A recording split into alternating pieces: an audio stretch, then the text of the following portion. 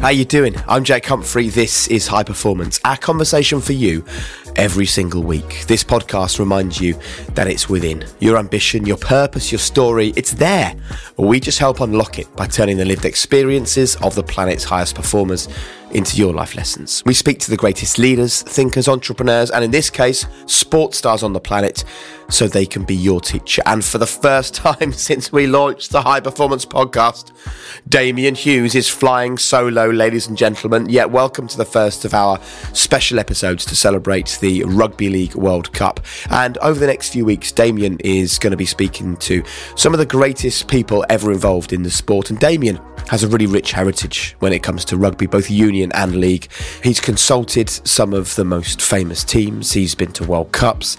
He knows this sport inside out. And we actually start with a really, really special episode. This is what's coming your way on this Rugby League World Cup special of the High Performance podcast. And I had a couple of things happen early in my life that, you know, with my father getting sick and then having to care for him, that really accelerated my desire to succeed, because I had to succeed to be able to fund my life and help care for my father. For me, because he didn't want me to see the dark side of the disease. And for me, he was showing me how much he loved me. He went through that, you know, to show me that it'll always be all right, you know. And for me, that taught me how to love. He did that through love, I think. And Russell just pulled out of his pocket a membership card. Oh, I'm going to get choked up. It had my father's name on it and a couple of things he used to say to me before each game. I just didn't expect it. I didn't know where it came from. And I just burst into tears on the field. And he presented it to me and he said, "No, this is your father's seat in the stadium. It's next to mine. I sit here. It'll be left empty. If you're ever in doubt or you want to see him, just look to that seat. It'll be in the stadium forever." When I became a captain or a dominant leader in my teams throughout my career, I would often ask my team to have arrogance. I believe you need a certain level of internal arrogance. Ultimately, I put it down to this question: would you rather be my friend and lose, or would you rather just not be happy with me and win?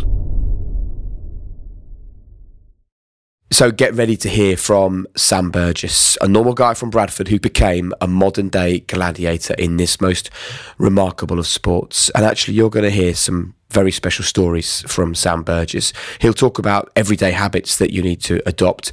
We will talk about coaches that he's worked with and some amazing stories about Russell Crowe and what Russell did to make him feel welcome when he joined Russell's team. And there's a big lesson for everybody there. This is a really fantastic episode. Just a quick reminder, we know that most people that listen to the High Performance podcast don't actually subscribe to the High Performance podcast, and we would love you to do that. So wherever you're listening to this, if you can just do us one favour, please hit the subscribe button, hit the follow button, and enjoy this episode of the High Performance podcast, Professor Damian Hughes talking to Sam Burgess. Enjoy.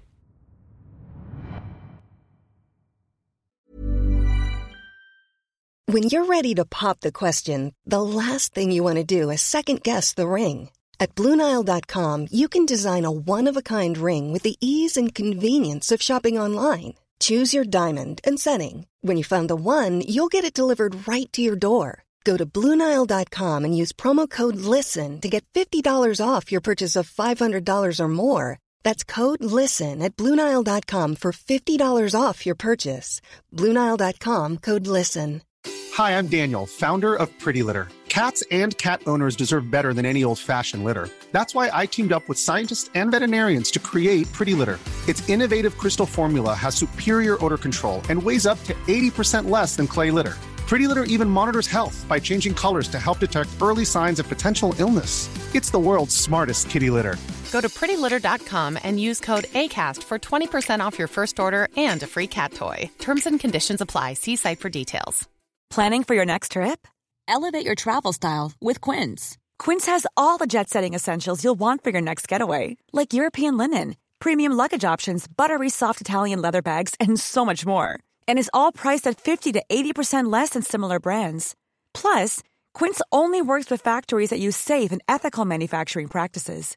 Pack your bags with high-quality essentials you'll be wearing for vacations to come with Quince. Go to quince.com/pack for free shipping and 365-day returns.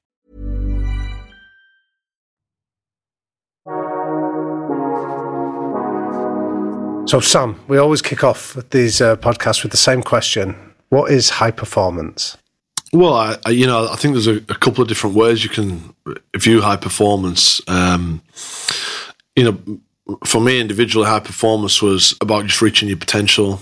I mean, that's always been a goal throughout my career, is to, not waste talent, not waste time, not waste opportunity. So for me, high performance was making the most of myself, my mind, my physical attributes, and then what I can contribute to a team in that sense. But I think on a grand scale, high performance collectively is being able to channel everyone's performance, so to speak, in one singular direction. And if you can get on the same path to achieve the same goal, I think that's probably what I would say high performance is, getting everyone to believe in the same goal.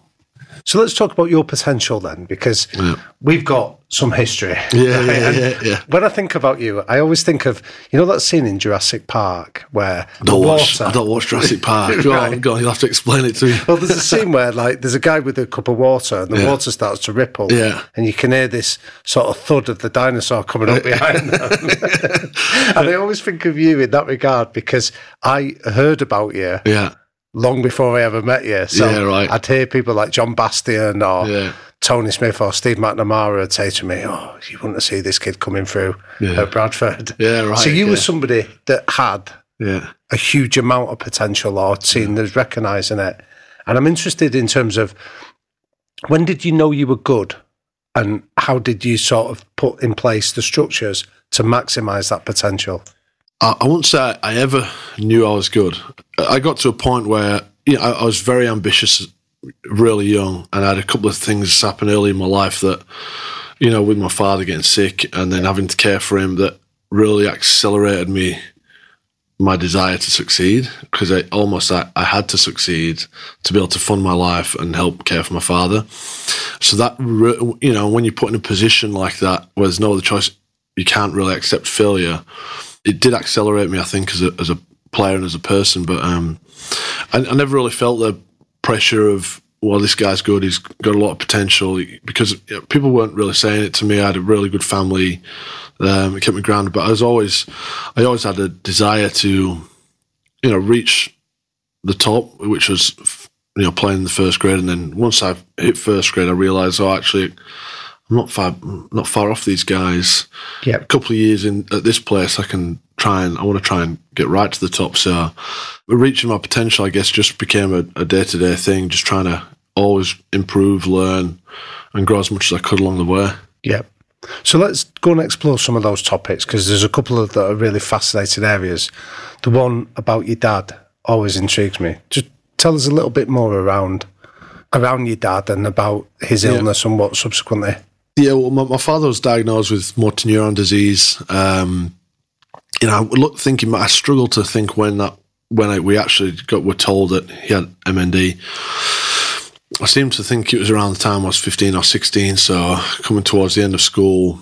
And when I finished school, I went straight into a full-time position at Bradford Bulls. Yeah, but your dad had been a rugby player as well. Yeah, my dad was a rugby player himself. He'd coached all of, I have three brothers, Thomas, George and Luke. He'd coached all of us at some stage in our junior career at Dewsbury Moor. And he's just a wonderful man. He's great, caring, he's gentle, he was a great coach, good father, good friend, all the things you'd want in a father. And he was a big, strong man. He's 18 stone. He was a front rower himself when he played. So, he was a strong man. So when he sat us down to tell us he had motor neuron disease, I didn't think a lot of it. I didn't know what it was, what it meant.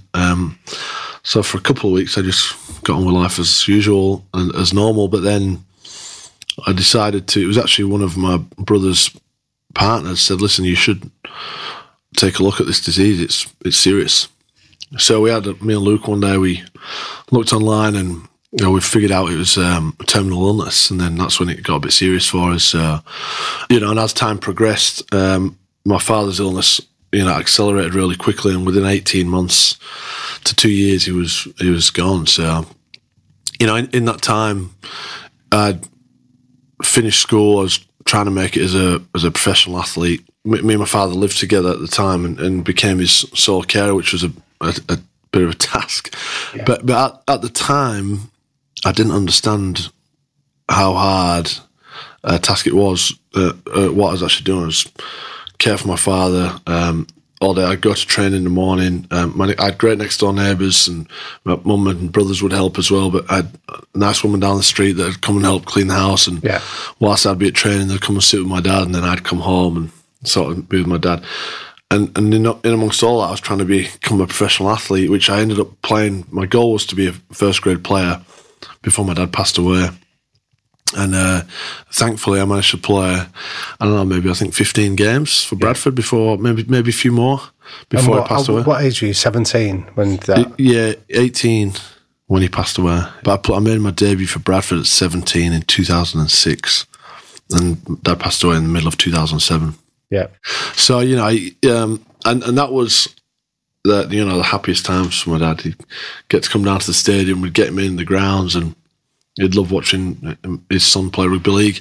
One of the only sad things about it is my three brothers never became professional athletes whilst Dad was around, which is sad. But it's they've gone on to have such wonderful careers since then. So it's been good.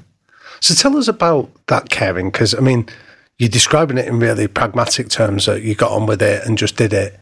But actually, there's an awful lot of demands that are being placed on you there. So what were the kind of things you were having to do for your dad? Well, as the disease progressed, it got down to everything, really. My father, he becomes just a vessel. He's in a wheelchair. I have to carry him up and down the stairs. We still lived in the same house. To wash him, help him. He wasn't eating food towards the end. It's, absolutely everything. I learned how to cook through the 6 months. My dad was a great cook. Yeah. Then I look back now as an adult, as a father, and what he actually was doing for me in those 12 or 18 months, he was preparing me for the rest of my life, which it's actually really, when I look back at it, I go, wow, he was more intelligent than I thought. But he was teaching me how to run a house, how to cook, how to clean, how to manage. But we did it in a fun, loving, caring way. Yeah. But he was definitely preparing me for the rest of my life. He knew that he had a short space of time to get me ready for the rest of my life. And that's essentially what I did. But in terms of care, it had to do almost you caring for two bodies, really. Each night he'd sleep with a breathing apparatus on, and if that breathing apparatus came off, his chance he's not there in the morning, so I'd end up sleeping next to him in bed. And it's just it was a loud, horrible machine, but we just got used to that way of life. But in terms of care, it was just what was required at the time. There's no other choice. So when you look back then at that period, but I know you say your dad's preparing you for life in terms of the practical things of cooking and managing a house. What kind of values did it teach you, though, that you can look back on now, many years later, and recognise that actually I learned something really useful there that I'm still using today? Well, the greatest lesson I learned out of that time in my life was that the simple things in life are so important. I look back at what made me happy, him happy in some of the hardest times I've been through, were the simplest things. Going to Morrison's, getting out of the house, going to Morrison's, doing his shopping, and just being outdoors. He built a conservatory on the back of the house, and when it rained, I used to love sitting in the conservatory, listening to the rain hit the roof and listening to Norah Jones. And for those, looking back at those moments, those were the simplest times with, no frills, nothing special, but that's what made him happy, sitting in the back and in the sunshine there as well with the doors up and listening to the birds tweet. So for me, it always gave me when my life's been chaotic over the past 15 years, it's always been a great place for me to go back and go, get back to the simple things in life that really mean, what really means something to you. It's being around your family. And he also told me, compassion, really, to be compassionate and to be loving. Go on, tell us more about that. Well, you know, my father, for such a big, strong man, he was a very soft, gentle, caring man as well. And in those last 12 to 18 months, he never once complained. He never once was angry. He very rarely got upset. You know, and he was always happy, and he would always joke. And I know he was doing that for me because he loved me. He didn't want me to see the dark side of the disease. Right. And for me, he was showing me how much he loved me. He went through that, you know, to show me that it'll always be all right, you know. And for me, that taught me how to love. He did that through love, I think. So, wow. So tell us then, you're learning all these lessons. You've been immersed in learning about the simple things, learning to love and show vulnerability for others, and you're going into like an adult world, a hugely competitive world at Bradford Bulls at 17, where you get in this immersion in a rugby education, and yet you're getting an education in life at home. Tell us about those early experiences then when you go into Bradford. You're a 17-year-old prodigy, you've got this huge potential. What was that like? Well, it's freedom for me at the time, if I'm honest. You know, home life was hard. As much as I talk about that with great enthusiasm, it was really hard when I look back at it. So that time away from there and going into that environment, the high performance environment, chasing a dream of becoming a professional athlete, for me that was a tiny bit of freedom in my life. So it gave me an opportunity my thoughts weren't so clouded. I didn't overthink my position, what my potential is. For me, it was a place to go in, be around a group of guys that were fun, happy. We're all striving to be better.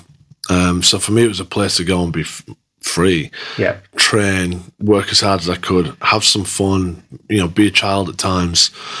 So it was, you know, the more I look back at my career in those early years, it certainly shaped how I approached turning up every day to training. Yeah. Happy, grateful, all those sorts of words. And who took you under your wing at that time and gave you an education in being an elite rugby player? There was actually a few. I was so fortunate at Bradford Bulls at the time. In the early parts of my career, I was surrounded by some great men. But, you know, in that group of men, I had such a great mix of leadership, friendship, everything. So, with Andy Lynch at training, he was the ultimate professional. He taught me discipline, extras, routine. In the car, I had Joe Wagner. Was almost like he was a big cuddly teddy bear. He taught me how to be happy and joke around and have fun and cuddle and not take things too seriously. Glenn Morrison, ultimate competitor. Like, he would compete at everything, 100 miles an hour. So I'm watching and learning this guy. Shantae Harp, he was skillful and jazzy and fun and wore cool clothes, and he was a bit glitz and glam. And Leslie was a rock star. You know, he was powerful.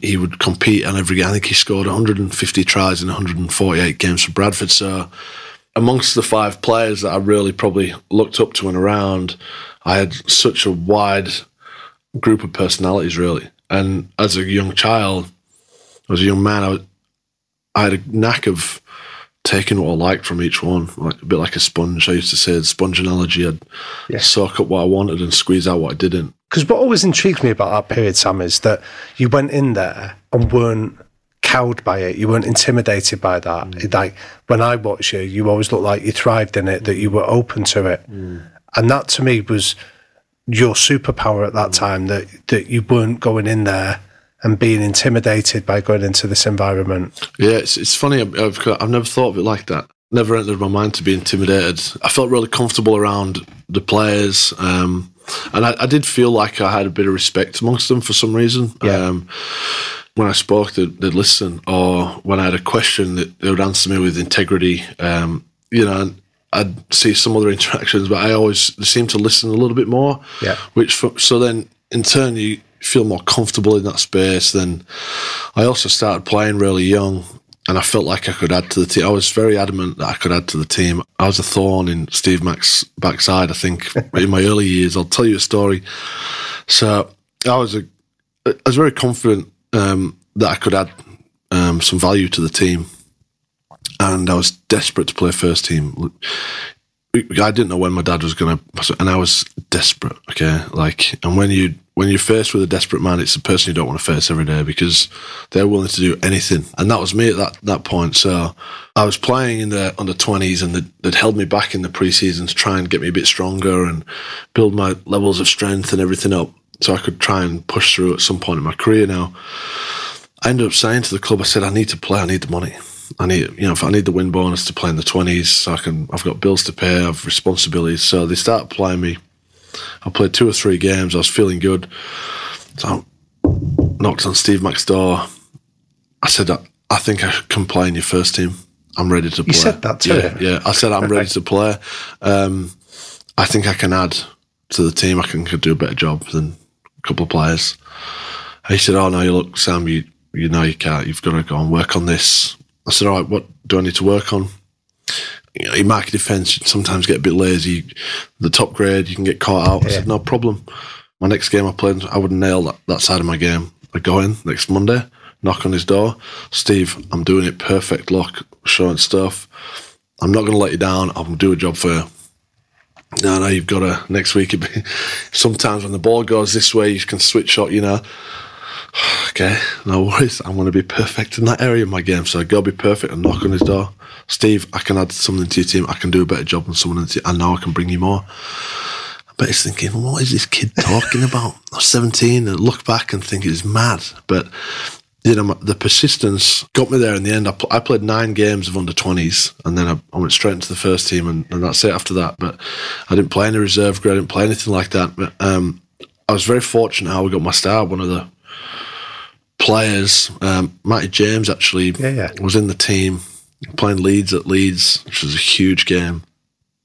I just had a feeling one day that it was my time, because in the captain's run the night before I jumped in, which you really don't do. I was 18th man. I jumped in, I did a set or 2 practice. I just must have had a feeling. The next morning about 9 o'clock, Steve called me up. He said, how are you feeling? I said, yeah, I'm good. He said, do you think you can play tonight? I said, yes. Yeah, I do. I was lying in bed. I was like, yeah, I do. He said, well, you're in the team. Matty James is sick. I said, great. That's great. I'll see you there tonight. Ran downstairs, said, Dad, I'm playing tonight. I'm playing Headland, making my debut. And what was your dad's reaction to that? Yeah, no, it was just, I think he expected it. Did it? My dad was calm, he was a very calm man. It's great, son, you deserve it, you've worked hard, he was just good. And for me, it was like, that's what I was chasing that game. That's all I wanted. I just wanted that one game. So I played my debut at Headingley in front of a packed out crowd. There's 26,000, 27,000 people out. And I'll never forget going out for warm-up and looking over to see Lee, and Jamie Peacock was one of my idols as a kid growing up, and he was warming up on the other side of the field. We're talking in what I couldn't hear anyone. And the first time that happens in your career, it's a really unfamiliar feeling, because we used to play in under-20s games. You can hear everyone in the crowd. Yeah. It's your mum and dad trying to get your tackles right, but this game you can't hear a thing. It's a buzz, there's and at Headingley, they're a couple of metres away from the field. It's just a magical place to play. And I guess that was it. I was in, I'd got in the squad, and I played my debut, and from then on, I played first grade. I never came out of first grade. So take us in that dressing room then, because I've been in dressing rooms where you see kids making the debut, and I think sometimes it's almost like they look like competition winners. Do you know what I mean? Like they're looking around thinking, do I deserve to be here? And you sort of seeing people that you've idolised. And what's going on for you in that dressing room before you walk out there? Well, I can't remember the exact detail of how I felt in the sheds. I remember how I felt when I ran on the field. Go on. And I remember looking around, I was just like euphoric. Like, wow, this is it. This is what it feels like. And it was great. It was a magical feel. I'm looking over at the other team, going, I like watching that player play. It's good, And then I'm thinking, I want to get that player. I want a piece of him, Yeah. And that was how my mind used to work. So, I wanted a piece of Jamie. Like, I was a 17-year-old kid. He was a Great Britain captain. I wanted a piece of him. I don't know where that came from, what maybe my competitive edge, but it's just such a surreal feeling. And then when I finally got on the field, I added a bit to the team, as I told Steve Mack I would. I said I can add to the team. In my first debut, I added more defensively than I did offensively. But I kept telling him I could be a better offensive player. I could play better on the ball for him. But in my debut, I was defensively better than I was offensively. So if anyone's listening to this, then Sam, and they're thinking that what you're describing is a real innate sense of confidence that I can do this and I can add value. How do you walk that line between either being arrogant or delusional, of thinking that you're better than you are, and actually just being really blunt and honest that I am as good as I say I am? Well, I mean, look, it's very easy to sit and talk about it now when it's been and gone, but at the time, it wasn't an outward confidence. My conversations I'd had with Steve Mack are behind a closed door, and it's just in my head, and it's just how I speak with Steve, and I was just frank.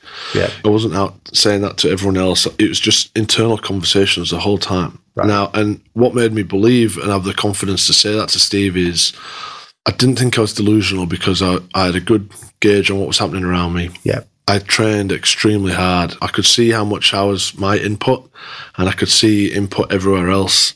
I didn't believe it was a delusional thing. I certainly had confidence, but it was an internal confidence. Yeah. And whether you want to say it's an arrogance or an internal arrogance, I was never outwardly. No. Because in the environment I was brought through in, you get knocked out of you pretty quick if you are. And in the family that I was in, it was just not how we were brought up. We were taught always to believe in yourself. But if you ever stepped out of line or made that belief into arrogance, then you got it smacked out you pretty quick. So, but there is a line. I do believe there is a line, and it's a line that I've certainly battled with it through my career, and more so in a team's perspective. When I became a captain or a dominant leader in my teams throughout my career, I would often ask my team to have arrogance. I believe you need a certain level of internal arrogance. Never external, but when you get on that field, you have to have that belief, or you have to have some part of your ego that's saying we're not losing today. There is a line with that, and we see athletes step over it all the time. But I think throughout my career, I was pretty good at holding the line of just being confident in my own ability. Yeah. So you go on then, you make your debut, you establish yourself, you're 18, you get called up by Great Britain for that first series against New Zealand. Yeah. Did that feel a step up again for you? Yeah, that was the next year. Whoa, I'm playing against people from Australia now and New Zealand. I think I was the second youngest player to ever play, but then the first youngest player to ever start. I started in the front row in my Test debut with Adrian Morley as my other front rower and Jamie Peacock as my captain and left edge back rower. So for me as a 18-year-old boy, I'm a young man. It was a surreal place to be. That's where you start thinking, whoa, should I be here right now? Do I fit in this group? Am I at this level yet? Right. So there is that self-talk of, wow, this is a big step up. I've been used to playing in Super League around people that I'm comfortable with, whereas now you're going into a new environment with complete players that you've competed against all year, almost learnt to hate throughout the year, and then now you've got to play a game with them against the Kiwis. So you do have. I certainly had a tiny bit of self-talk in those early moments in my career. But so, what were you saying to yourself then? So, geez, am I going to be good enough? Will I be strong enough? Have I done enough work? It's a lot of internal communication like that. But I was very fortunate. I was really lucky I got a lot of good breaks in my career early. So let's just stop there, Sam, in terms of, there's a really interesting bit here that a lot of young players talk about playing with freedom and almost that naivety when they go into like the early stages of their career. And that's what you've described in lots of ways. I often think the key then to sustain a career is the ability then to cope with pressure and expectation. When you're starting, when people know your name, you could start developing a reputation. How did your thinking change from those early days then of going in with that almost that youthful naivety to then eventually coping with all those demands? I never actually felt personally a great deal of pressure to perform for external people or for external reasons. I mean, a lot of my pressure was, my own pressure or my own expectation of myself, or my expectation to give back to the team or to my coach that I'm playing for at the time. But it's certainly true when you come in, you're free. People look at you a bit differently. You're younger. They might just brush past you in the preparation, so you might get away and you might be able to sneak up on people. But for me, I came in pretty hot and hard. Yeah. So I was on everyone's mind pretty quick. So I learned early that to stay in front of the game, I had to keep developing, keep adding bits to my game, out-thinking players, being able to work out where I can get an advantage on my opposition or on different players within the game. That's something I progressed over my career. It wasn't, especially when I got to Australia. Yeah. When I finally got everything's on TV, the press are everywhere, you're scrutinised, praised on everything you do. That's when I learned how to really fine-tune that skill. Go on, tell us more about that. Well, whilst I was playing in England, there'd be, I think, 3 games a week maybe on TV, and not everything's broken down or evaluated and dissected. Yeah. Whereas when I moved to Australia and I went over there with big profile, my game was scrutinised, and being an English player in the NRL following Adrian Morley, who'd gone over there and trailblazed it, and Gareth Ellis was actually currently there and doing a great job. Then I was a young player that came over, with a big reputation. I'd already played maybe 10 or 12 test matches by then. I'd just scored a double against the Aussies in 2009 in a final. I scored 2-1 from halfway line, which is probably the longest try I've ever scored. But I did against the Aussies in a final. Yeah. So the Aussies stood up and said, hang on, who's this kid? We would keep our eye on him. So I understood when I got there, I got off the plane, I landed in Sydney. There would have been 20 cameras at the airport waiting for me when I got into the country, which was it's a weird feeling because it's not like that here. Yeah. I had to go, I said, I'll go straight to the club. I want to go straight to the club. I want to meet the players. Yeah. I had to do a press conference. It was actually my 21st birthday too, 14th of December. So I went to the club. I did a press conference. I am here. It's nice to be in Australia. And then I went down into the changing rooms. I met all the players. And they were doing an afternoon session with the under-20s. I didn't have any boots with me. So I asked the team manager, I said, if you can get me some boots, I want to train today. I want to train with the team. So that was my introduction to Australia. So I trained the first day I landed, and I trained for the week before Christmas and integrated myself into the team. But I understood extremely early that, wow, you're on show here all the time. You have to be on your game all the time. So what kind of challenges did they throw up at you? Because I imagine you've got a big target on your back now. Yeah, well, I mean, first of all, the other teams and players, they want to test out your toughness. I had a great friend in my mind saying, listen, they're going to come for you. Like, you got to get ready. So this whole time I'm working myself up. I remember I played Wayne Bennett picked me in the NRL All-Stars team before I played a game in Australia. Right. Which I thought was, is very random, but he is a very clever coach, and I think he just wanted to put me in that environment. So he picked me with the top 20 players in the NRL to play against the top 20 Indigenous players in the NRL. I'd never played in the NRL before. So I'm playing with Cam Smith, Darren Lockyer against Jonathan Thurston, Greg Inglis, and it was just like, it was an amazing experience. But in that game, that same friend saying, mate, they're coming for you. They're going to come and try and bash you. They want to fight you. So all week I'm working myself up for this. Yeah. I got into this game, and the first bit of confrontation, I wanted to fight. But yeah. I think it set the tone of who I was and what I was bringing to the competition. See, but I love that idea that you've just described, this friend in my head. Yeah. Tell us, explain what you mean by that. It was one of my friends. It was one of my great friends, a person that I respect a lot, who watched a lot of NRL. Right. And he was constantly, we'd speak almost daily at the time. He was constantly telling me that, you've got to be on your game. You're English. You're the big, play for South Sydney. We're a huge club. Russell Crowe's the owner. They're going to want a piece of you. Russell Crowe brought me to Australia. I want to come to him in a minute. They're going to want a piece of you. So I'm getting more and more worked up. I'm thinking they all want to kill me. They all want to fight me, So my first game, I made a big tackle. Someone came in and pushed me. I stood up, and my reaction was to all right, protect. Yeah. And I got ready to. We never had a fight, but I think everyone said, "Whoa, this guy it might be like you can't get on top of this guy. Yeah. And it was a good place for me to start. See, but that's very different though, isn't it? From like when you've come in at Bradford, you're the one setting your own internal expectations and you're the one targeting, I'm going to go after Peacock, I'm going to go after the big names and have a piece of them. So you've gone from being the hunter to being the hunted. Yeah. What does that do for your mindset? It was actually good. When you're the hunted, like I think you dot your I's and you cross your T's with a bit more energy, and you're on edge. Like when you're the hunted, you've got to keep everything looking. You got to look around. You got to be on your game the whole time. When you're the hunter, sometimes you might get a bit complacent, or there might be maybe every now and then. So being the hunted didn't actually work too bad for me. I coached this year.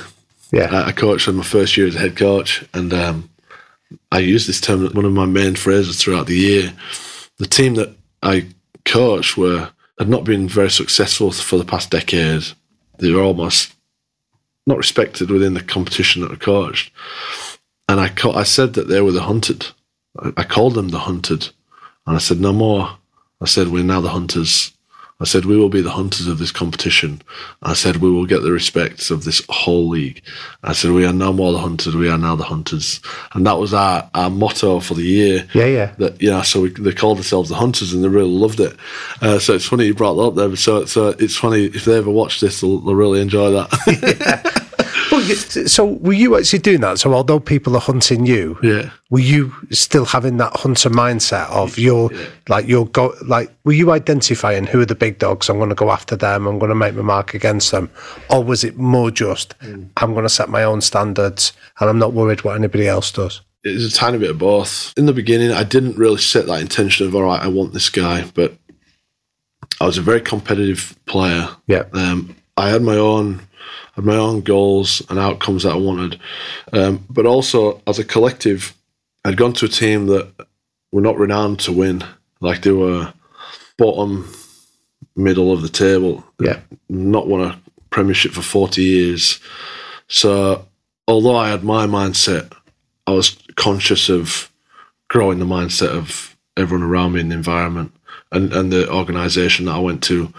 So, as much as I'm thinking win, perform, hit my standards, it was also about, all right, how can I influence the other 25 guys to get somewhere near my way of thinking? Because it's kind of pointless me being in that mindset if everyone else is not there. So my thinking became wider almost instantly.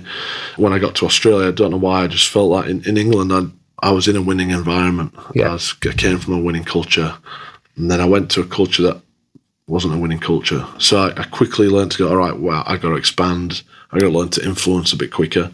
That was my framework. But you get in a game of rugby league, someone in that game would be trying to stamp their authority on the game and go, okay, well, that's the guy that I want a piece of that guy. Or I could flow in and out of being the hunter or the hunted, or wanting to assert my authority on someone or not, depending on how the game was flowing. I love that, because that reminds me of an interview we did with a guy called Sia Khaleesi, he's the Springboks captain in rugby union. Yeah.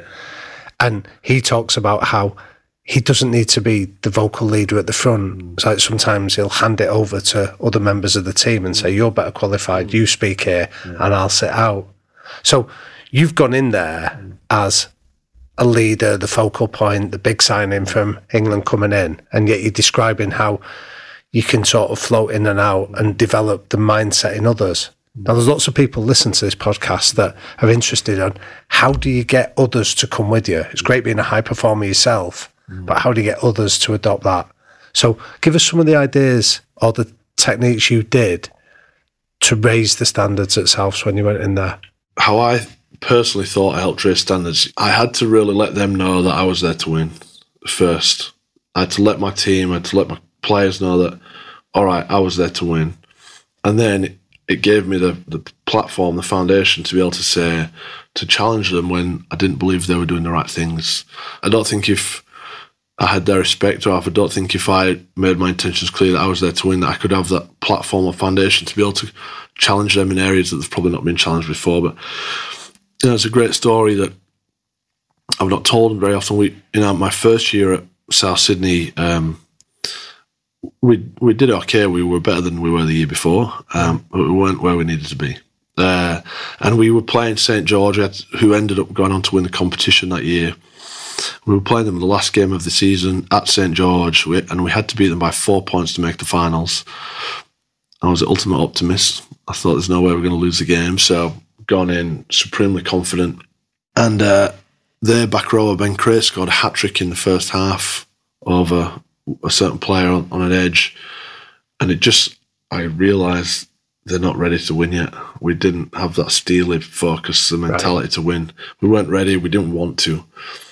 We lose this game. We were on our holidays.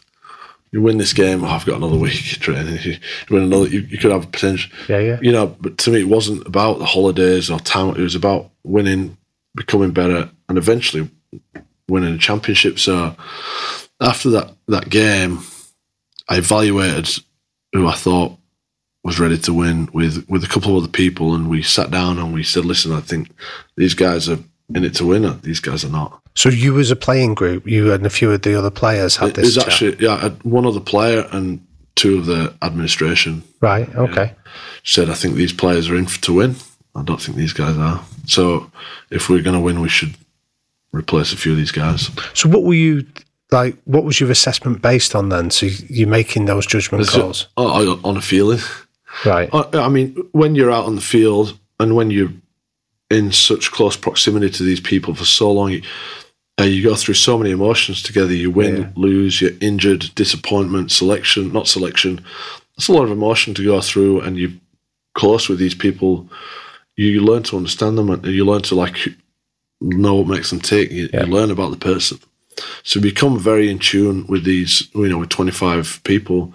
So you kind of, I think you figure them out. And then when it came to crunch time and some of the bigger games, a lot of the characteristics that you might have had in your mind, they were exposed in the big moments. So it reminds me, again, as you're talking on this, that I know we're going to talk about your experience on the SAS program in Australia, but one of their criteria for selection is simply, do I want to be stood next to you when the shit hits a fan? Yeah.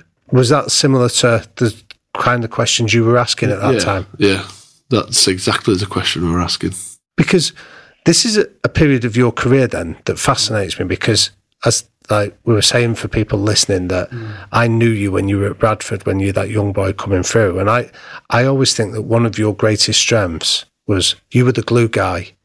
Put Sam into a group and you'll bring everyone together. I remember Tony Smith saying this about you when you first came into the national team, that you'd bring in disparate parties, people sat on their own, you'd be the guy to bring them over and you'd chat with them. So the value you offered off the field was immense for what happened on it and creating team spirit and harmony. But what you're describing now is you're not just being the glue guy, you're actually being the guy that's calling people out, and you're not everybody's friend. Sometimes you've got to be the person to deliver some pretty stark messages for them.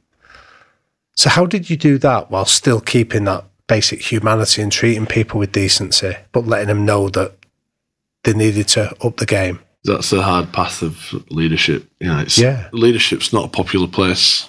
Ultimately, I put it down to this question: would you rather be my friend and lose, or would you rather just not be happy with me and win? I feel like by the time you get to that second option, they're thinking, gee, this guy's sometimes a bit hard or whatever, but you're a winner. And you probably understand, or hopefully you might understand, the route that got us there. And it's actually because I cared about people. I wanted them to reach the potential. So it actually comes from a really caring place, Right. And I always had a fair way of delivering things to people. And I was never rude or aggressive. I was just honest. And I think leadership, greatest quality you can have as a leader is being authentic. And I just always stuck by that. If I was authentic and I could stand by everything I said, then I was doing a good job. And don't get me wrong, I get it wrong at times, but I was man enough to say, listen, I'm totally wrong. So give us an example of when you did that, and then tell us the conclusion of how that played out. Well, in 2014, when we won the championship, I decided that I was leaving to go and play rugby union at the end of the year. So I knew I had a finish line here, and when there was a finish line in your sights, I think it's easier to make better decisions throughout the year. So I'd chosen to abstain from alcohol. I didn't want anyone to be able to say, listen, we didn't give everything that year. So, and I'd made a few commitments at the start of the year. So there's a couple of times during the year I'd be challenged with the team who I, loved and cared for a lot. But I'd come for a beer and we'd play away in Gold Coast. And I was living with Ben Teo at the time, a great friend of mine. But he's a madman. He's mad. And he was desperate to go out for a beer in Gold Coast after we just won a game. I said, we're not going out. There's too much risk. I know you're a bit crazy, Ben. And I could see that look in his eyes. He had the glaze. He was fun. He was bouncing. He's already dancing. We're doing a recovery session in the pool. It's 11 o'clock at night. And he's bouncing around, splashing. I'm going for a beer. I've got my jeans. I said, no, you're not. We're not. No one's leaving the hotel. We're staying in the Gold Coast, like in the mixer. I can hear the music from the nightclubs pumping, and that's all he wanted to, where he wanted to be. And I'll never forget, we had the whole squad sat down, and the coach is saying, all right, well, what are we doing? I said, no one's going out. Right. Not one player's going out. If you want to have a beer, stay in the hotel, you're not going. And Ben Teo stood up. He's like, mate, we're going out, Sam, just because you're not drinking. I said, no, I'm not. I don't want you to not drink. If you want to drink, have a drink. It's your prerogative. I said, you're not going out. I said, because if something goes wrong, it can derail the whole season. We, in the second third of the year, we were doing very well. I remember feeling at the time, I'm going, oh my God, this is not going down well. And Ben's fighting for the other 20 guys, they've all said, Ben, take him on, Yeah. Take him on in front of everyone. So he stood there going, Sam, shut up, we're going out. And I'm saying, no, you're not. No one's going out. And the coach is sort of saying, yeah, in fact, I think you should stay in. And the boys are, boo, Sam, you're boring. We're going out. I said, bottom line, not going out. I said, you'll thank me when we win.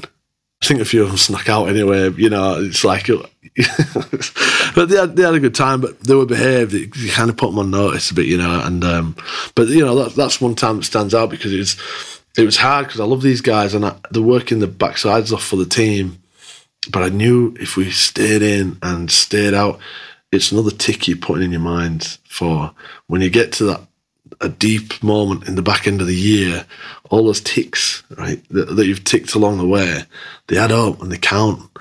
So then when that self-doubt or that lack of belief might enter your mind at the deep stage when you've got to make 3 tackles in a row in the 70th minute of a big final, and there's no doubt saying, have I done the work? Have I made the right decisions? Because you've banked them up for like 40 weeks. So it all adds up. And that's what I was trying to get us so we were unbreakable in the mind, everyone.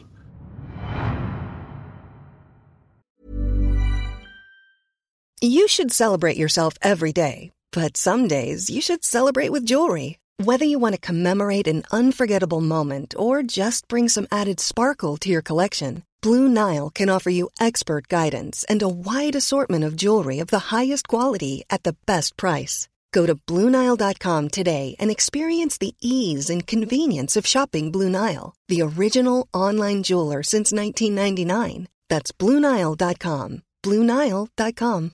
Hi, I'm Daniel, founder of Pretty Litter. Cats and cat owners deserve better than any old-fashioned litter. That's why I teamed up with scientists and veterinarians to create Pretty Litter. Its innovative crystal formula has superior odor control and weighs up to 80% less than clay litter. Pretty Litter even monitors health by changing colors to help detect early signs of potential illness. It's the world's smartest kitty litter. Go to prettylitter.com and use code ACAST for 20% off your first order and a free cat toy. Terms and conditions apply. See site for details. I'm Sandra, and I'm just the professional your small business was looking for. But you didn't hire me because you didn't use LinkedIn Jobs. LinkedIn has professionals you can't find anywhere else, including those who aren't actively looking for a new job, but might be open to the perfect role, like me. In a given month, over 70% of LinkedIn users don't visit other leading job sites. So if you're not looking on LinkedIn, you'll miss out on great candidates like Sandra. Start hiring professionals like a professional. Post your free job on linkedin.com/achieve today.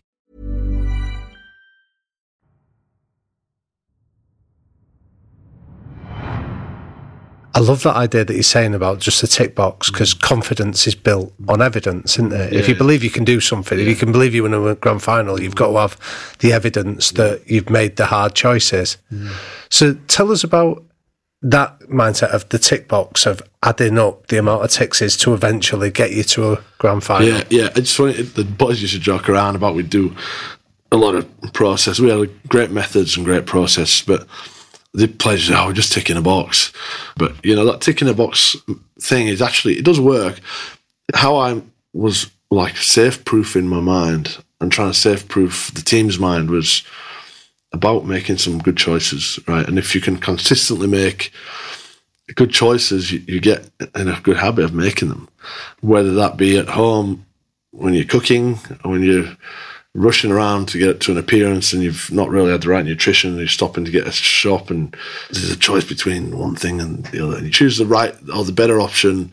Once you get better at making better choices, it also translates into, in the back end of the games, you're in habits of making good choices. Yeah. I'll just do my job here. I'll tie in just in case. Because for the last 9 months, you've learned to make better choices. You can't do that overnight. Did a lot of work on it myself mentally to understand that. Did a lot of meditation. I did a lot of learning about psychology of performance. Yeah. So it was a learned thing for myself, but I knew that if we could do it collectively, we'd have much better chance of success. Because what you're describing there is what there's like the author James Clear talks about habit stacking that you do. So it's like that famous speech from that American general that said, if you want to change the world, make your bed. Because the idea that if you've made your bed, you've established a sense of order that like stacks on top of each other during the day. Yeah. So tell us some of the habit, like the first easy steps that you got people doing that then led on to better habits. Yeah, what a lot of it started, the better habits started from away from the game. So in the preseason, we'd all have to stand up and say, okay, for the next 4 weeks, I'm going to make better choices with this part of my life. And you'd stand up, you'd say it out loud, and you'd be accountable. And it might be something silly, right? Some of the guys like drinking Coca-Cola, right? They say, well, for 4 weeks, instead of having 3 cans a day, I'm going to just have 1 can every second day of Coca-Cola. And we'd do that often, almost through the year, all right, I like ice cream on a Friday night. I'm not going to have ice cream Friday nights. But by the time Friday night came around, your body's craving for that bit of ice cream. You go to the freezer to get it. And you go, oh, wait, I've committed. You're teaching yourself to be more disciplined, and there's a greater purpose, really. And it's not about yourself, it's about a team environment. So that was a couple of things. But then within the 4 walls of training, our process when we entered the building, there was a lot of things to get through, right? So, and it was a pain in the backside. You got to get in, you got to weigh in, do all you had to, about 12 different stations you had to get through and jot down where your body's at, your stretching processes, your measurements on all your things. Yeah. It was a bit of a process before you got the day started. But a lot of it was about just training behaviour and making sure that you tick things off. We implemented some funny fine systems, a bit of a kangaroo court for those that missed it or didn't fill things out properly or skip. So we had fun with it along the way too. We don't want it to be too regimented and not a fun environment. But those were the sort of little things that over time really added up to team success. So what are the kind of habits that you've taken from that period of your life when you were a competitive athlete that you still do today then? Well, I have routine. Me and my brothers have got a couple of businesses together.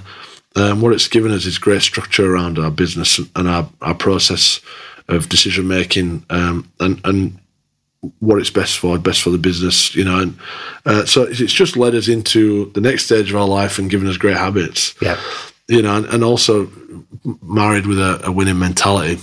I think them part together is a great thing. So it does, certainly, I look back at my career and it's going to help me for the rest of my life. Yeah. Without a doubt. So let's come back to that other topic then of having a deadline. Because I was quite struck when you just described that period there going up to 2014. You decided you were going off to Union, so you were going to leave Souths. But what I saw was the parallels that you had that deadline around your dad's illness and wanting to get into the team there, and it was almost that race against time to hit the targets. How important is a deadline? Well, I think it's very important. Yeah. When you just put it like that, it's really important. I've never really looked at it like that before, so I think you can see it's important. Those deadlines that I've had in my career, you generally, if you've got a goal in mind and there's a deadline on it, you can get there more than often. That you do put a deadline on each year. The deadline is getting to the grand final. It's funny, as you mentioned there, my 2 deadlines, I didn't have a choice about the result. At the end of 14, I didn't see myself coming back to rugby league at the time. Right. So it was final, and playing before my dad passed away, I had to do it because that was final, And I actually did both. I hit both targets before the deadline. It's funny, I should put more deadlines on throughout my career. No, but it's interesting because there's a finality to those 2 deadlines that you've said that suddenly gave you that desperation, that focus, that win at all cost mentality to get there. And I'm wondering, I suppose my question is about, for a lot of people listening to this, they're not going to have something as final as that. So sometimes it might be a longer term project they're working on. And I'm interested about how you can take the power of a deadline in situations sometimes where it might drift through, it might be a longer term project. You've got to be careful. The power of a deadline might be too consuming too. I think that's another thing you've got to be careful of. But when I got to South Sydney, the goal was to win the premiership. Russell Crowe, great friend. He's a very passionate guy, loves the club. And that was my promise to him when he bought me. I said, I want to turn your team to a winning team. But you're 20 years old when you're having that conversation. I had a bold mind when I was it's weird. But, but I knew that wasn't going to be a first year job. I knew that. Yeah. I almost knew it wasn't a second year job. I thought it might have been a third year job. Right. I thought I had a chance in the third year. And then I thought the fourth year, it's here. And we should have won in the fourth, and we won it in the fifth. So it was a 5-year plan, really. But we got there in the 5th year. Yeah. But so that was a longer drawn out goal, essentially, really. But the finality of me leaving was, I promised this thing here. I can't fail now. So I think there is a benefit in when there is a no second option, or there is no other alternative. You must get the job done. But tell us what a commitment does. So again, you're talking about making something quite public, or you've made a promise to somebody, whether it's to your dad or whether it's to Russell Crowe, that I've made a promise and I'm not going to let you down on this. What does that do for your mindset when you make that? Well, it makes you accountable. Once you're outward with your intention, you become then accountable. And if you don't deliver, there's another saying. Jamie Peacock is a great friend of mine. Is a great leader. He's really big on you deliver what you say. Now, because if you don't deliver on your word, then who are you? And I guess that was when you're outward with your intentions or with your goals, then you become accountable for that. If you're willing to do the work to get there, then I don't think there's any reason why you shouldn't be bold or have the courage to say what you believe. Yeah. Tell us about Russell Crowe, because he's phoning you up at 20 years of age. You're a kid from Bradford. You're getting a call from a Hollywood superstar inviting you to be part of his project. Yeah, no, it's surreal at the time. It's funny because, I don't really I'm not starstruck, or I thought it was cool. At the time, I really wanted to go to the NRL. I wanted to go and play in Australia, and by chance, he'd seen me play in London. He was over filming a movie, Robin Hood, at the time in England, and he saw me play, and he got my phone number somehow and called me out of the blue, which was a bit of a shock. It's weird. It's the gladiator calling me, He was a very passionate man. He spoke well. He was calm. I met him, I'd say, a week or two later. I took a few of my friends down to meet him for dinner. I took my older brother, Chris Feather, Wayne Godwin, Jimmy Evans, and Dean Widders. I took a gang of people down for dinner, and we just had a great night. We ended up having a lovely dinner, and we had a few beers, actually. And then we ended up prank phone calling people out of Russell's phone. It was hilarious. We were prank phone calling some of the famous. Like who? Yeah, we were ringing a couple of famous actors. I think we rang Shane Warne, at the time, God bless him. But, we were just, Dean Widders is a bit of a character and good friends with Russell, so we're pranking these people in his phone. And that was my introduction to him. I thought, what a guy, But then I went down a day later to the movie set he was filming in Derby at the time. I went to his trailer, and you got to think, big Hollywood movie, $250 million production. He's the main actor. Yeah, I'm a kid from Dewsbury. Come down with my mum to talk to him. They keep coming in and knocking on his door. Mr. Crowe, we're ready for you on set. yeah, we'll be there soon. And he's saying to us, it's raining, they're not going to use me on set. And I'm getting edgy, thinking, oh my God, there's like 200 people waiting for him out there. We sat and spoke for 3 hours. Wow. 3 hours about not necessarily rugby, not necessarily anything else. We just spoke about life. As you would talk to a friend, you know, my mum and him got on very well. And she was, you know, he was trying to comfort my mum in fact that we'll take care of your son if he comes to our club. And then when I left there, that's when we started talking business through email and trying to get a deal organised, because it was complex. I was in a contract at Bradford, but I couldn't shake my burning desire to go to Australia. So it was a hard conversation to have at the time with Steve. And what was it about him, like beyond the star power of his name, what was it that he was telling you that gave you that reassurance of, I want to now go and commit myself for the next 5 years? I'll give you the totally honest answer. I was looking to go anywhere. Right. I wanted to go anywhere. I wanted to go and play in that league. It could have been for any club, but Russell was the guy that had the courage to take the chance.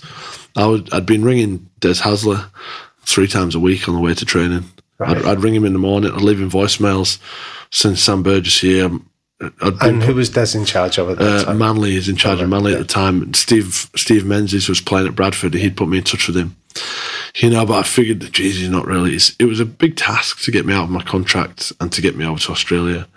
And I genuinely believe that we met for the right reasons, if there's fate or whatever it is, that me and Russell were meant to meet. And I believe he was probably the only guy that had the power, the courage, the belief and the vision to make it happen. You know, so we came into each other's lives at a perfect point. And, you know, but I wouldn't say it was him necessarily that blew me away, or the fact that, you know, the club didn't really blow me away at the time. I didn't know enough about them. But once I got in Australia, I fell in love with South Sydney almost instantly. And is it true, I can't remember if you told me this or I've heard it, that didn't they allocate a seat in the stands with your dad's name on it? Oh, mate, they got me off guard, caught me off guard big time. Go on, tell us about that. I've been in the country for, you know, maybe two or 3 months, and my profile was growing though. And we played a trial game at Redfern, which is our spiritual home of the club of South Sydney. And they'd sold all these tickets that I was playing the game. Me and Dave Taylor, who was the other new signing, were playing the game. But I'd injured Dave Taylor in training that week, so he pulled out of the game. So I was the biggest profile player.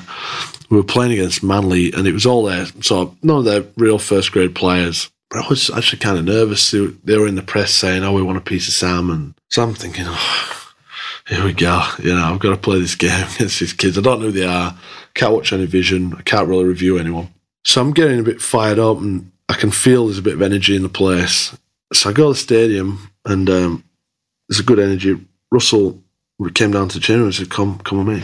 Walked up the stairs, onto the turf. It's about maybe 50 minutes before kick-off.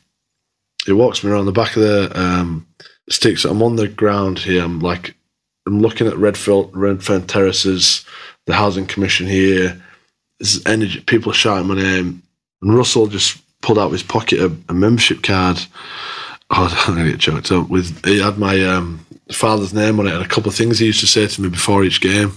I just didn't expect it. I didn't know where it came from. And I just burst into tears on the field. And he presented it to me and he said, no, this is your father's seat in the stadium. It's next to mine. I sit here. It'll be left empty. If you're ever in doubt or you want to see him, just look to that seat. It'll be in the stadium forever. And every season I played for the club. Oh, I didn't play for the club. That seat was always bought and purchased for my father. And then as my brothers came over to the club, he used to give each of us a membership card with my father's name on, and the quotes that my father would say to us before each game printed on the back. And it just from that moment, I'm like, how can he not be connected to the club? Yeah. He was on the hollow turf for Redfern, and it was just a deep connection, and it just showed, I guess, who Russell was and how deep he was as a bloke, and how much he thought and cared about his players. You know, for me, it was like I was in floods of tears on the field. I'm about to kick off in 40, 50 minutes, and there's thousands of people watching me cry like a baby. I'm like, oh my God. But it was a really overpowering emotional experience that I couldn't control, but it was nice. It was real. It was authentic. It was just a great touch. It was a really great touch. Wow. Yeah. Thanks for sharing that. Yeah, no, I struggled to get that out. Yeah, no, I know. Right, I did. Just tell us a little bit about him, because I know he's a friend of yours, and I know he's been a mentor to you over the years. Like, what would you say has been the best piece of advice that he's passed on to you that you could share with our listeners? I mean, with Russell, he's just such an intuitive guy. He'll always remind me to raise your vision above the horizon, right? And, when you think about it, it's always his saying, the horizon's here, he said, but just raise up. You might see more, And I think it's a great saying. Raise your vision just above the horizon. And, I think he's constantly, throughout our 12, 13 years of friendship, he's constantly, whenever I've had a moment of self-doubt, or whilst I was younger, I could have been a bit stubborn and aggressive in my approach, he would just be calm.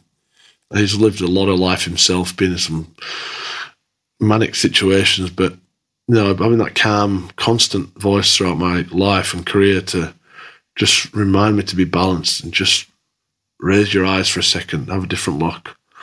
Yeah, that's yeah. It's just when you close your eyes and you picture that, just raise your eyes slightly above that. Just have another look. Yeah. I always think it's, and that's probably a great bit of guidance to give me. But there's been so much. He's a fountain of wisdom and knowledge. It's like, probably my greatest coach, Wayne Bennett. If you sit and ask me what's the greatest bit of advice he's ever given you, I couldn't tell you. Yeah. And I don't think he could tell you. It's something that you learn around those people over time. You just pick up something from them that they don't realise they're teaching you, or they don't realise that they're influencing you with. They just have this innate ability to inspire, or to make you think a bit better and see things from a different perspective.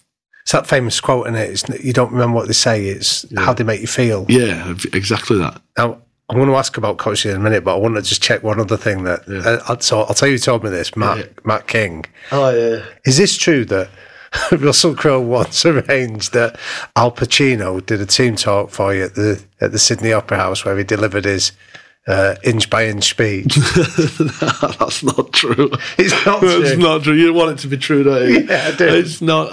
Well, if it was, I wasn't there. Did he bring Al Pacino in to meet, or did you arrange? I've met Al Pacino. I don't know if it was with Russell. I don't think he was at the football. I think it was. I met him in America. He's had some interesting blokes and characters come in and do some speaking. Yeah, he's had some interesting people in. Yeah, but I can't remember Al Pacino. When we're talking then about great coaches, let's talk about, you've made the brave decision to come back to England. You're going to leave the sport that you've been reared in, rugby league, and you're going to stretch your comfort zone again to go into rugby union. What was your rationale behind that? Well, there was a couple of things behind the decision. I'd always at some point in my career wanted to come and play rugby union. I'd never played before, so I didn't know the game well whatsoever. But again, I believed that I could pick it up, and I didn't think there'd be a vast change of my skill set. It'd just be trying to fine tune that. But why I left early, maybe looking back at leaving Australia at that moment in my career, I made a choice. It was a really hard choice. It was just, I believed in something, and I didn't feel it was happening at the time. So I said, okay, I'm going to leave because, and funny enough, making that thing, well, if this doesn't change, I'm going to go. It took for me to say I'm going for it to change. I wasn't happy that it changed in that last year, my 2014 year. What was it that you were looking to change? At the time, the environment that we were in, there's a lot of people looking sideways about, I was extremely high profile at the time in Australia, so with that brought a lot of outside work or different promotions or whatever, and I felt like we lost in 13, we lost again, and we should have won the competition, but we lost in small margins. But, and that happens in sport sometimes. And I took the loss very hard, and then I disagreed with some of the things that were said in, when we reviewed that year, and some of the ways we managed losing and what we put losing down to, I didn't believe in that. Right. So I challenged it, and it wasn't met, I didn't think, with honesty. If I didn't have my brothers at South Sydney, I probably would have not gone back. I'd have stayed. I came and played in 2013 World Cup in England, and I just got so lost in that World Cup and so dedicated to trying to. And we had an amazing tournament. We were so close. I played some of the best games of my career in that World Cup. I just felt free. I don't know why. I've just felt out of the headlines. It was a nice place to play. I went back and said, I'll do one more year, but I'm going to rugby union. That's it. And I almost said, like, I need the decision to be made before the season kicks off, so there's no distractions through the year. I don't want the press to be able to come and have shots at us all year, and me and the team. Yeah. I said, let's get the deal done.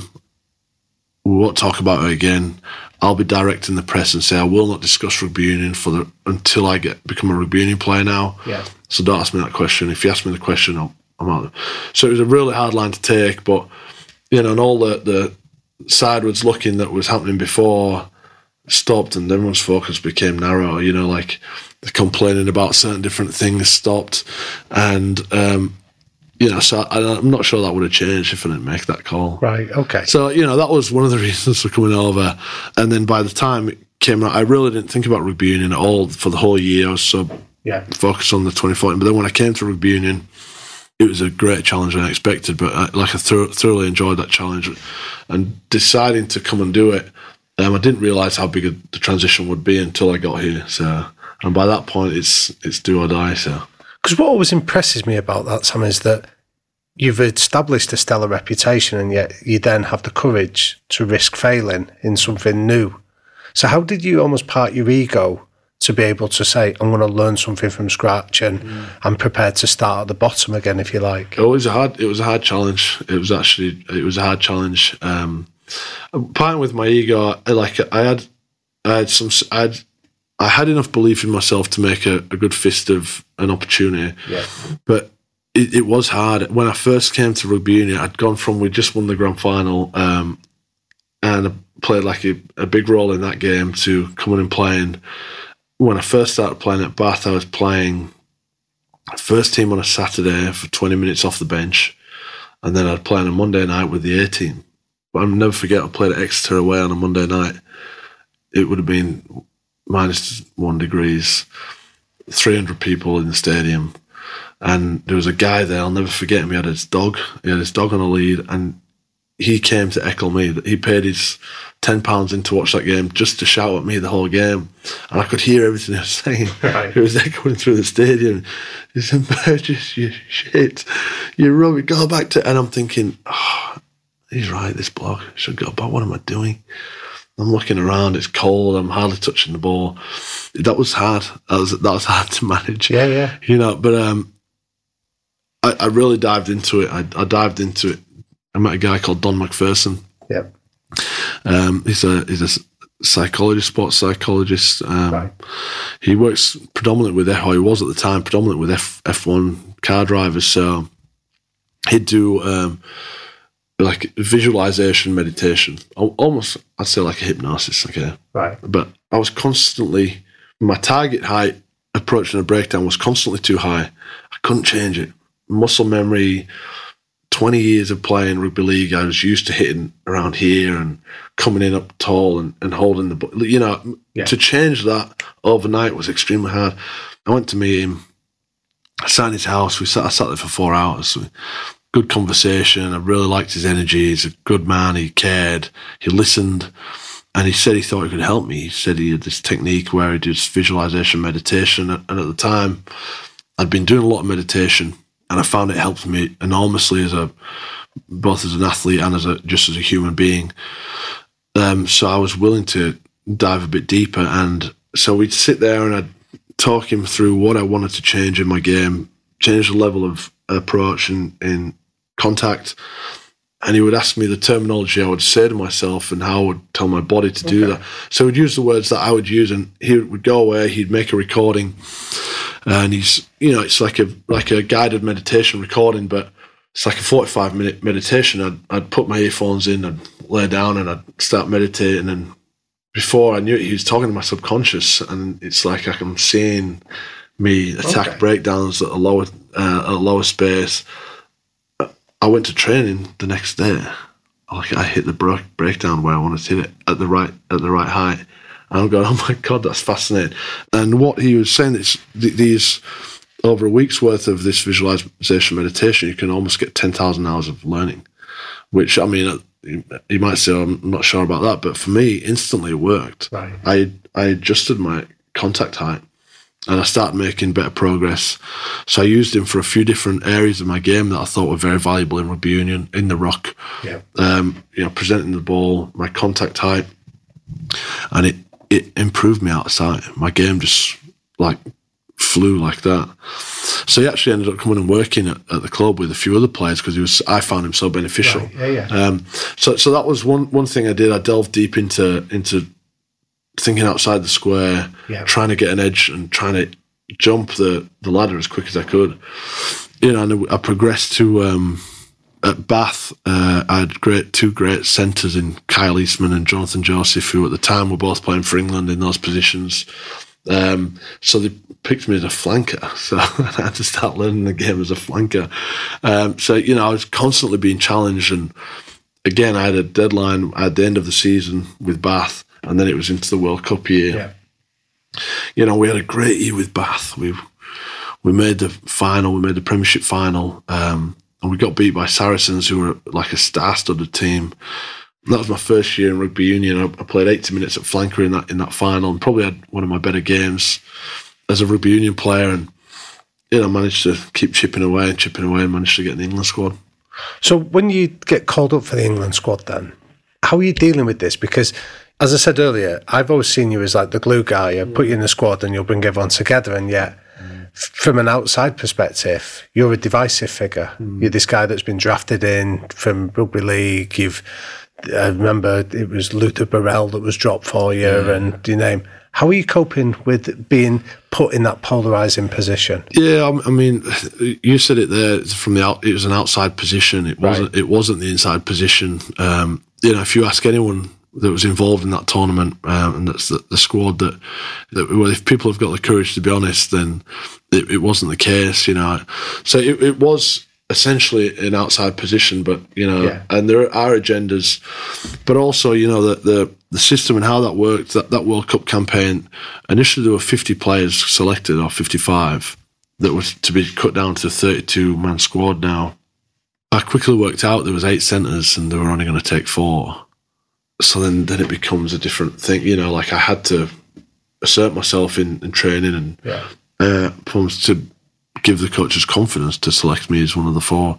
So there is a competitive edge of me in there, but in terms of a team environment, there was agenda from the outside, from the press or people, but it wasn't the case on the inside. So, and I never really. It's funny, when I came back to England, I wouldn't have a clue where to buy a paper or what paper to buy. So I've just never grown up reading papers. So it was never a case of I walk in the shop and look at it and see what's going on. I never knew what was really going on outside of my internal bubble. So you've been part of, like you describe yourself, the 2013 World Cup that you play in. You've had your best game. You had that lovely phrase that you felt free, and you get to the semi-finals and get narrowly beat to New Zealand. You've then led a team to win the grand final. So what was different with those environments where you were successful to that England team in that World Cup campaign that ended up in being knocked out in the early stages?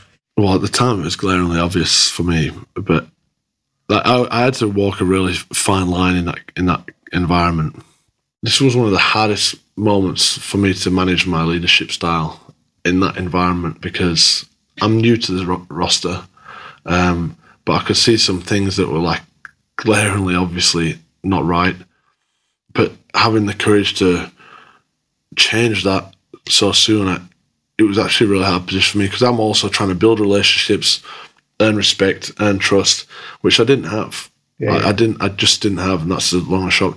And I didn't know the game well enough in terms of, I'd not been around long enough to challenge some of these. Like what? What were you seeing? always seen a lot of talking behind closed doors, a lot of gossiping, a lot of disrespect, which, it's very hard to have success when that's going on in the background, especially through some senior players. Now, it's funny, you look at that England Rugby Union squad, the coaching staff especially, Stuart Lancaster, after the World Cup, he got sacked or wherever he stood down. He's gone on to Leinster. He's been the Leinster head coach for 6 years. The last 4 years have been the most dominant team in the whole of Europe. Okay, so it's not like he wasn't a great coach. Andy Farrell, who was the assistant coach, he's now head coach of Ireland. They're currently number 1 in the world. Yeah. Graham Rowntree, he's at Munster, and they've improved outside in the last 4 years since he's been there. And Mike Catt is off being... That was our coaching staff.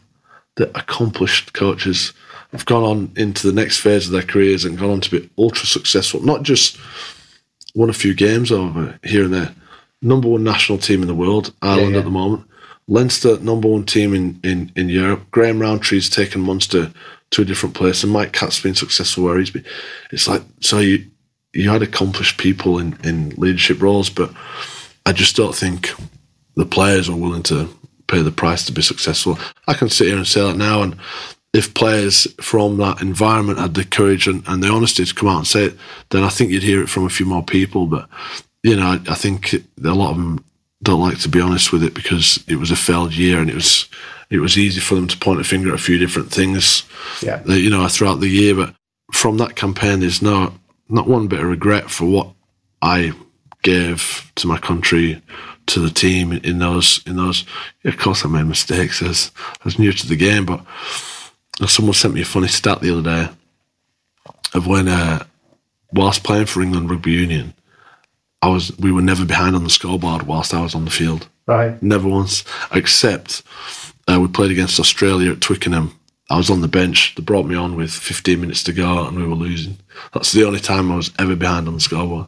Wow. Yeah, it's funny when you think about that, isn't it? Yeah. It's funny, like every time I went on, we were leading, and every time I started, we were winning until I was brought off the field. So when I look at that, my contribution to my country and to the game, I was extremely happy with it, but essentially, I didn't love it enough. I had 2 trains of thought, right? When I was sat in my home at Bath, the World Cup had finished.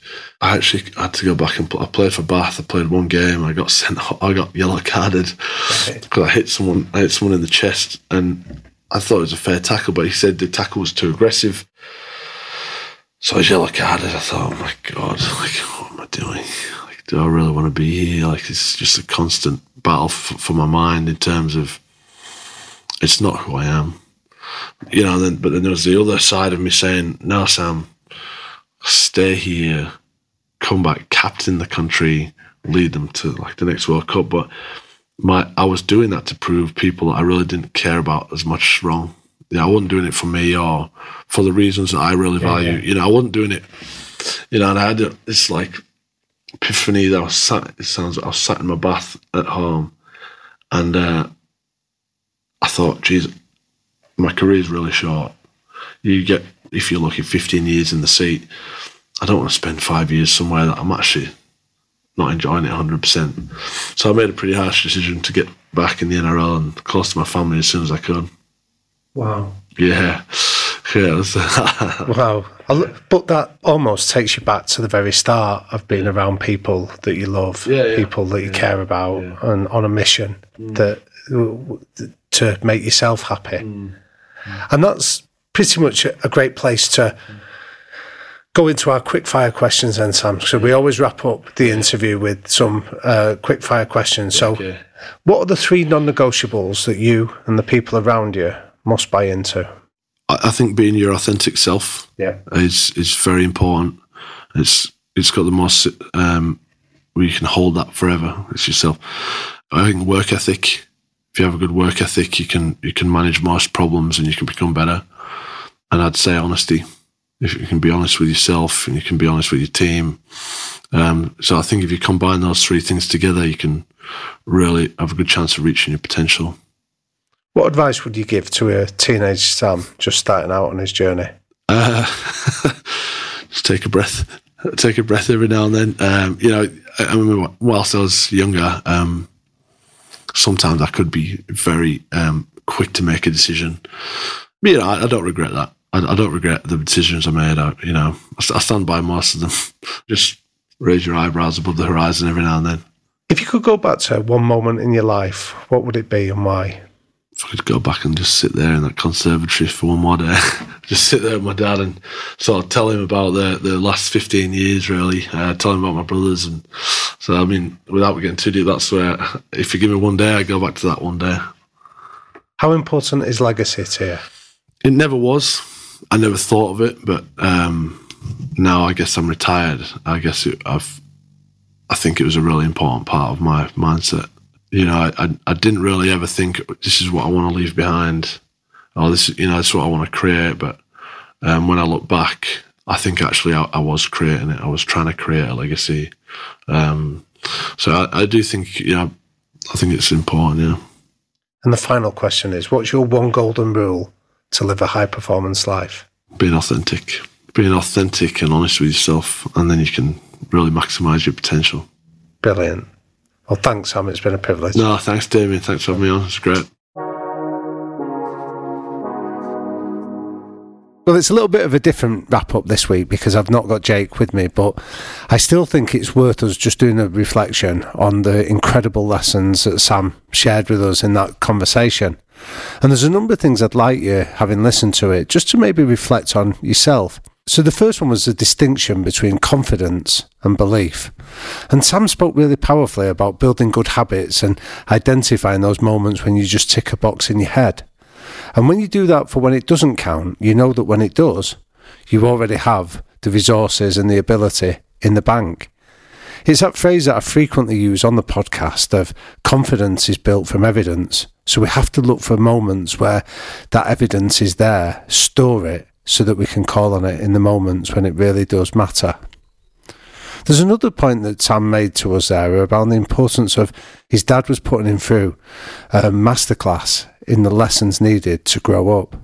And I think there's something powerful for that, for all of us that are parents, and the way that we're teaching our children the skills that they're going to need as adults.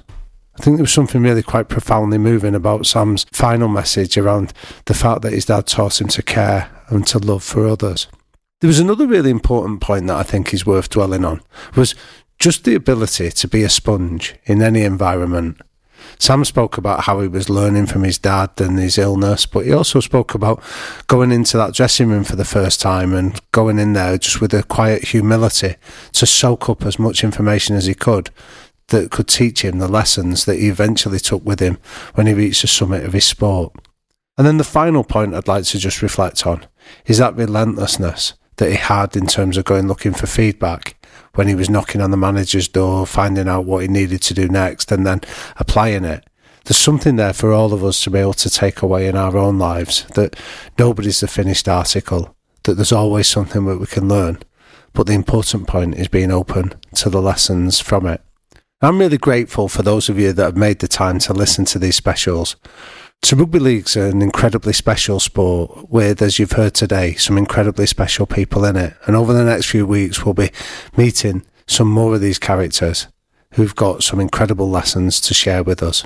So I'll look forward to sharing the next one coming soon. Well, look, I really hope you enjoy that. Don't forget, if you want more from the High Performance Podcast, you can watch the episodes on YouTube, always worth doing. You can buy our book. We've got our journal coming out very shortly. We're going on tour next year. And if you want to get information about all of that stuff, just go to thehighperformancepodcast.com. That's thehighperformancepodcast.com. And you can find it all. But huge thanks to Sam Burgess for coming on and speaking so emotionally and so honestly with Damien. Of course, thanks to Damien for hosting such an amazing conversation. Thanks to the whole team behind the podcast. We're back with another Rugby League World Cup special very soon. But remember, there is no secret. It is all there for you.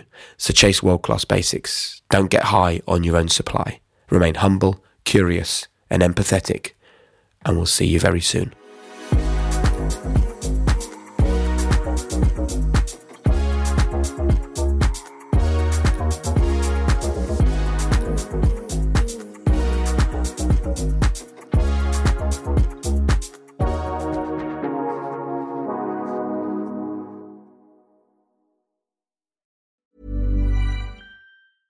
Even on a budget, quality is non-negotiable. That's why Quince is the place to score high-end essentials at 50 to 80% less than similar brands. Get your hands on buttery soft cashmere sweaters from just $60, Italian leather jackets, and so much more. And the best part about Quince, they exclusively partner with factories committed to safe, ethical, and responsible manufacturing. Elevate your style without the elevated price tag with Quince. Go to quince.com/upgrade for free shipping and 365-day returns. Hi, I'm Daniel, founder of Pretty Litter. Did you know cats tend to hide symptoms of sickness and pain? I learned this the hard way after losing my cat, Gingy. So I created Pretty Litter, a health monitoring litter that helps detect early signs of illness by changing colors, saving you money and potentially your cat's life. Pretty Litter is veterinarian developed, and it's the easiest way to keep tabs on your fur baby's health right at home. Go to prettylitter.com and use code ACAST for 20% off your first order and a free cat toy. Terms and conditions apply. See site for details. Planning for your next trip? Elevate your travel style with Quince. Quince has all the jet-setting essentials you'll want for your next getaway, like European linen, premium luggage options, buttery soft Italian leather bags, and so much more. And is all priced at 50 to 80% less than similar brands. Plus, Quince only works with factories that use safe and ethical manufacturing practices. Pack your bags with high-quality essentials you'll be wearing for vacations to come with Quince. Go to quince.com/pack for free shipping and 365-day returns.